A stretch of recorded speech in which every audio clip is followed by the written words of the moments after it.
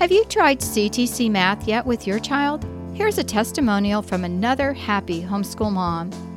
Amber said, "I'm absolutely thrilled with CTC Math.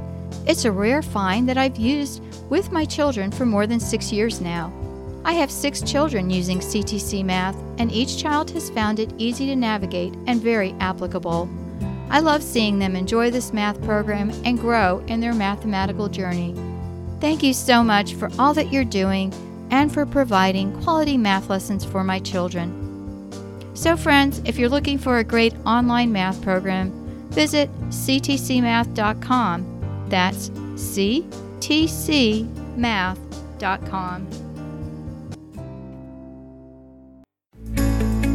This podcast is a production of the Ultimate Christian Podcast Network. Do you want a more intimate walk with God? Are you tired of trying to hear God and hearing only silence? Each week, your host, Felice Skirwitz, is prepared to inspire you and equip you on your journey towards deepening your relationship with God. Listen, hear, and follow the Lord's will in your life, and you will be blessed.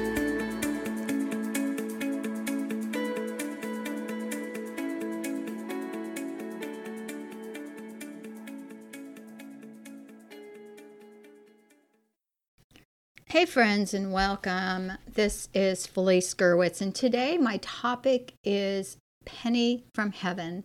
When we find a penny, what do? I call it a gift. And today I'm going to talk about this in the sense of the spiritual gifts and the treasures that are often inspirations from the Lord. I want to thank today's sponsor, which is CTC Math, and our sponsors keep us on air and help us tremendously. So if you know someone who could benefit from the CTC Math curriculum, check it out at ctcmath.com. So you probably are wondering, why is Felice talking about a penny? Well, my question to you is, when you see a penny lying on the ground, what do? For many of us, we just walk over it and we ignore it. We do this for so many reasons, and all of them are valid. It's an insignificant amount, it's dirty, you don't feel like bending down to pick it up, and so on. And I was right there with you for quite some time. But then something changed. I decided that each penny signified a gift from God. While it may hold little value in the eyes of the world, because after all, it does represent the smallest coin we have, right? It can represent a priceless gift, a gift that God has in store for me. Each penny is a reminder. It is a blessing. It is a reminder that God knows me. He sees me. He sees all of me. And I am important in His eyes. This is one of those podcasts that I wish we were together, because I imagine some of you are just like me. You stop and you pick up that penny or that coin. You realize it for what it is, not for the monetary value, but for the gift it is. It's a happenstance. It's something that's an accident, right? You may have turned to the left and not seen it, or maybe you stepped over it, or you wouldn't have found it otherwise. It's a blessing that you happened upon, and it has value in your eyes. It reminds me of the widow's mite. We read in Luke 21, 1-4, "And he looked up and saw the rich putting their gifts in the treasury. And he also saw a certain poor widow putting in 2 mites. So he said, 'Truly I say to you that this poor widow has put in more than all. For all these out of their abundance have put in the offerings for God. But she out of her poverty put in all the livelihood that she had.' Just as the widow gave her savings, what was described in her poverty, to the Lord, I too set aside this money from the Lord. I have areas throughout my house that are set up like little prayer corners. I have plaques proclaiming scripture verses, and basically, some have called my home a mini shrine. I don't consider it that way, but it's all a matter of perspective. Walking by a sign or a prayer corner reminds me to pray or to consider what the Lord has done for me. One particular shelf above my computer has a small depiction of Jesus and Joseph. Joseph is seated on a bench, and Jesus is standing and animated with his hand outstretched. Joseph is listening in rapt attention. The workbench and the work are briefly forgotten because of the conversation they're having. And it makes the viewer think, gosh, what are they talking about? Or what kind of wisdom is Jesus imparting upon Joseph? It's one of those things that Scripture doesn't talk about, but it depicts a little slice of their life events that, probably really happened, and it really is just an artist's depiction. But it really captured me, and I love it. And it reminds me that the Holy Family, Jesus, Mary, and Joseph, existed. And sometimes we forget that. So I placed a little container there where I put my pennies that I find. And I feel that these gifts are given to me. But then I turn around and donate it back at some point when the coins add up. This is a visual sign of an invisible truth. Faith is invisible, but it has an impact on our lives. I know some people think that having a statue or a cross or even a picture depicting a religious scene is idolatry, which the Old Testament warns us about. And if I had a statue of Baal or Buddha, I would agree with you, but I don't. I believe in the God of Abraham, Isaac, and Jacob, the lineage of David from which Joseph came in Jesus, and the true Lord and Messiah is Jesus Christ. He is my Lord and Savior. My God is a God of infinite love and mercy. I want reminders of Bible verses and religious scenes throughout my house. I have a gorgeous picture of Jesus stilling the waters. I have another one of Jesus praying in the Garden of Gethsemane, and one of Jesus riding into Jerusalem on a donkey on Palm Sunday. These are little slices of sacred scripture, and they are artist rendering, and they remind me of the true Lord and God. When a repairman walks into my home, they know what God I serve, and usually it leads to meaningful and often religious conversations. Maybe picking up pennies seems silly to you, but it is a small gesture reminds me of so many things that are spiritually important. My short list would include the following. It's a reminder not to take anything in my life for granted. It's an acknowledgement that even a penny can symbolize something greater. It's an understanding that the value is in the eyes of the beholder. It's also a remembrance that the value placed on material things in our world is nothing compared to what is in store for us in heaven. And it is also a reminder not to ignore those simple things in my life. If I asked you to make up a list, yours would look different, and believe me, my list is much longer. But for the purpose here, I want to just give you an overall idea, and that is a challenge to look at your day, each day, and see the gift that God has for you. No matter what happens, we can turn to the Lord and thank Him. What is that penny that you've stepped over and ignored in your life? What is it that seems insignificant but holds a bigger or greater value? I feel blessed in so many ways, not because I live in a castle, not because I'm royalty, or not because I'm a multi-billionaire. I am blessed because my eyes have been opened just like Saul on the road to Damascus, and the Lord has called me by name.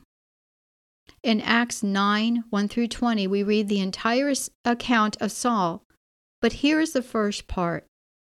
Then Saul, still breathing threats and murder against the disciples of the Lord, went to the high priest and asked letters from him to the synagogues of Damascus, so that he found any that were on the way, whether men or women, he might bring them bound to Jerusalem. And as he journeyed, he came near Damascus. And suddenly a light shone around him from heaven. Then he fell to the ground and heard a voice saying to him, Saul, Saul, why are you persecuting me? And he said, Who are you, Lord? Then the Lord said, I am Jesus, whom you are persecuting. It is hard for you to kick against the goads. So he, trembling and astonished, said, Lord, what do you want me to do?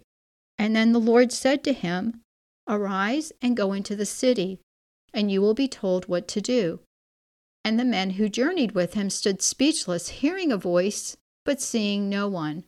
Then Saul rose from the ground, and when his eyes were opened, he saw no one.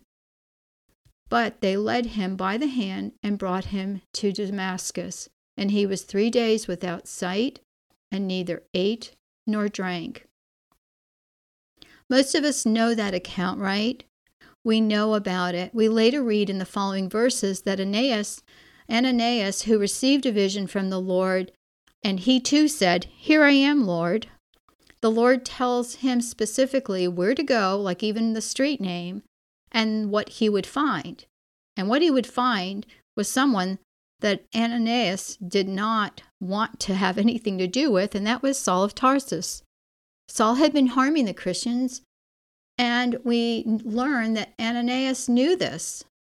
And he said to the Lord, he reminds God, well, he's been harming the Christians in Jerusalem.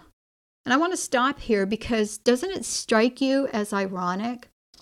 Here's this man who has a conversation with God, and, he has this vision, and yet he's reminding the Almighty of something he already knows. Have we ever done that? Have you done that in your lives where you've reminded the Lord of something that he already knows? Sometimes when I pray, I even think, gosh, the Lord already knows what's on my heart.